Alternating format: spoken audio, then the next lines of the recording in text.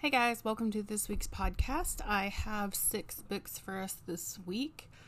I think everything that I'm about to talk to y'all about, I think all of them are out now. I want to say they are. I don't think any of them that you're going to have to wait for, which is always nice because if you hear something that you like, then you can actually just go get it now. So, yes, it looks like everything is out now, so nothing that you're going to have to wait for. Like always, I will do a roundup on my blog, thisferalhousewife.wordpress.com. There you will find a picture of the book, you will find a synopsis of the book, and then you will find my star rating on what I liked and did not like about each and every book. So go check that out there. You can also find me on Instagram and TikTok and a couple other places. So come join me on any of those platforms if you like. Alright, let's get into it. Alright, book number 1 is Wilderness Spa by Jim Halverson.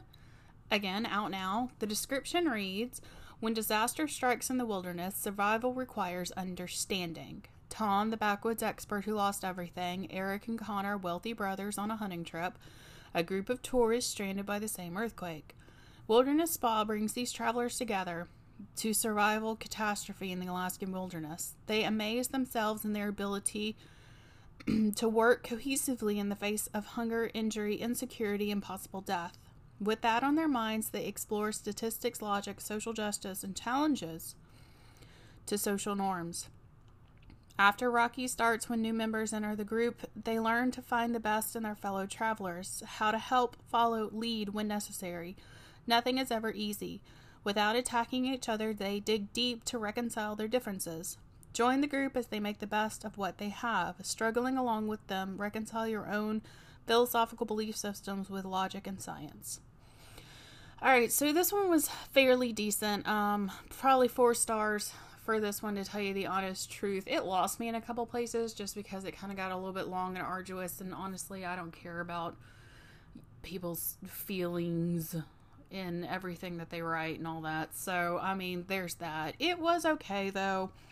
It kind of opened your eyes to what some people think and how they feel in disasters and things like that, and made you think about how a group together can react to a situation versus just an individual person. Book number 2, Mark of Guilt by Diane Hester, again out now. The description reads, all Lindsay Callahan wants is to graduate university and prove her family she's normal. It's been almost 10 years since she had a vision, and she's sure she's grown out of her, quote, gift. These days, all she has to worry about is passing her exams and keeping her distance from her sleazy lecturer.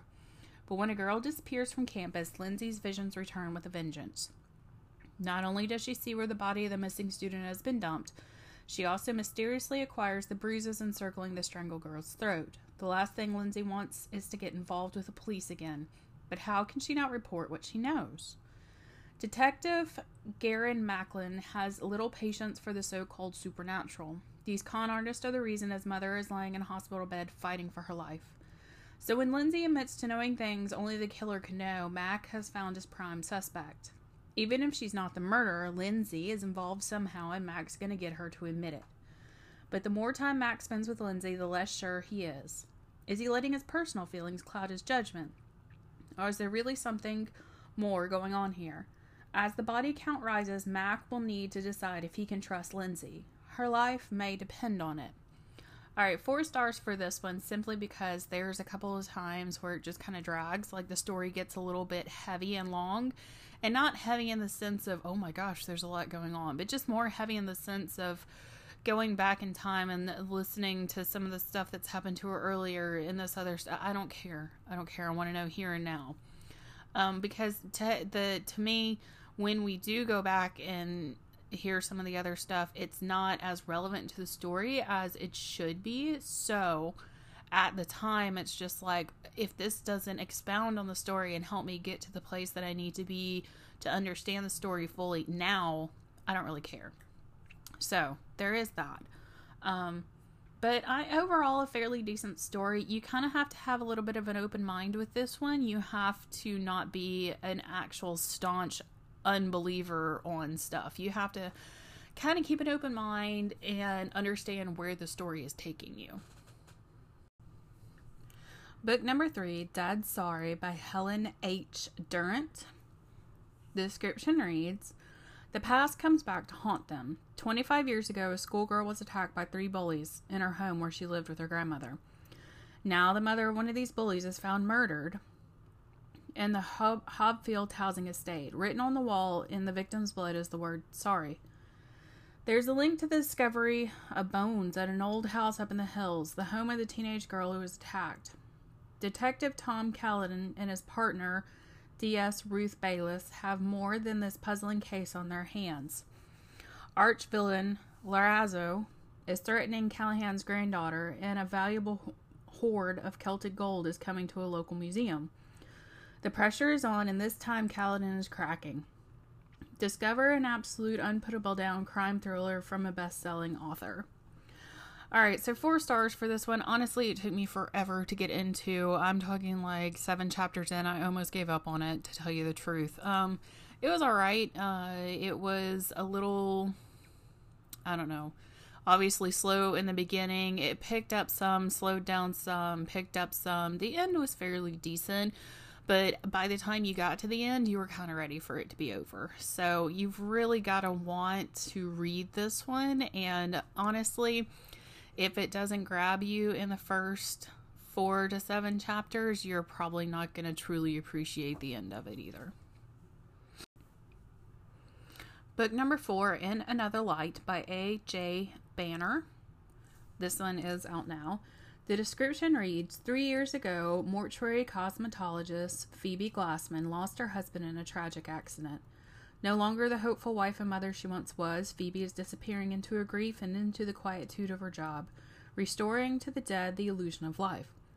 Then a body of a woman named Pauline Steele arrives in the mortuary, and for Phoebe, everything changes.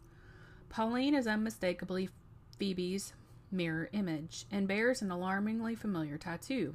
Even more strange is that among Pauline's effects is a faded photograph of Phoebe. Aided by an eccentric colleague her curiosity sparked, Phoebe investigates her doppelganger's life and death and uncovers surprising clues to a shared past. Phoebe's emotional journey soon leads to shocking revelations about those closest to her, and even herself. When she's driven to the brink, how much of what she discovers can she trust? 4 stars, 4.5 stars. It was actually a fairly decent book. I liked the storyline itself of the doppelganger and finding out like who she thought she was and how everything changes when she actually gets some answers to some questions that she's had. So it was very easy to read. I'll say that. It was quick in a reading. Like, it didn't take me very long at all to read it, probably like a day. I like the writing style itself. And the author has another book out called The Poison Garden. I haven't read that one yet, but that one was more highly rated than this one. And so I like the writing style that Banner has. So I'm really going to try that one and see if that one isn't just a little bit better. It might have just been subject matter that brought this one down just a little bit for me. So I am going to try The Poison Garden and see if that's not just a little bit better. Book number 5, How Much Wine Will Fix My Broken Heart by Kristen Bailey. Alright, so the synopsis reads, wine is the answer. Some serving size suggest include a glass the size of your head, a bathtub, and liquid-sized swimming pool. Best served chilled and with a straw. Friends with benefits is always an option. Be prepared for side effects such as the guy saying baby, crying out his ex's name, and preferring to keep his socks on. Going out helps banish the blues. It may involve breaking into replica ships from the 15th century, screaming, "Aye, Captain," and accidentally falling off the plank. Karaoke makes everything better. Best enjoyed singing Enrique Iglesias, followed by an extra large serving of fries. 3 years ago, when Grace's heart was blown to smithereens, she made a promise to protect herself. But has she gone too far? Has she played it too safe? Should she take a leap into the unknown, messy business of the heart? Because maybe, just maybe, she could learn to love again. Alright, so this book was actually pretty funny. 4.5 stars for this one.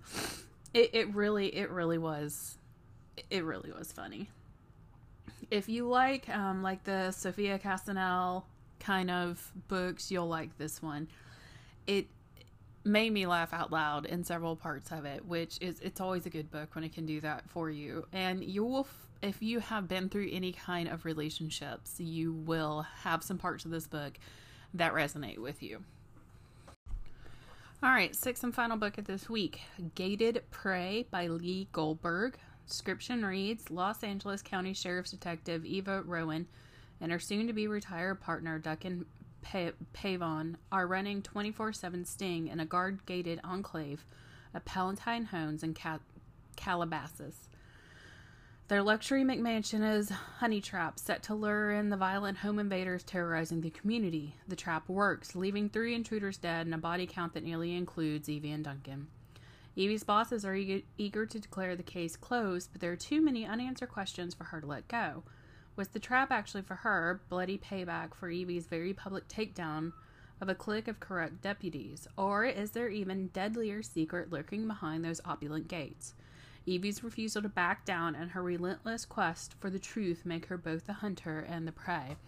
4 stars for this one, really good. There were a couple of times that the book almost felt ended in the middle of it, if that kind of makes sense. Like, you come to the end of the chapter and it can almost be the end of the book, but then like some new element is thrown in, and it's not thrown in lightly, it's thrown in like all at once. And that can be a little bit confusing when you're reading through it, because you're like, where the heck did this come from? That doesn't make any sense. And it takes you a little bit to kind of catch up almost to the story, even though you've been there the whole time. So just know that going into it. All right, guys, that is it for this week. Thank you so much for joining me here. I hope that something in here has sparked your interest and you found a new book to add to your to-be-read pile. Hopefully that's not too big either. All right, so I will be back sometime soon with a whole new episode of 6 books, and I will see y'all then. Everybody have a great rest of your weekend. Have a great week. Everybody stay safe, and I will see y'all later. Bye.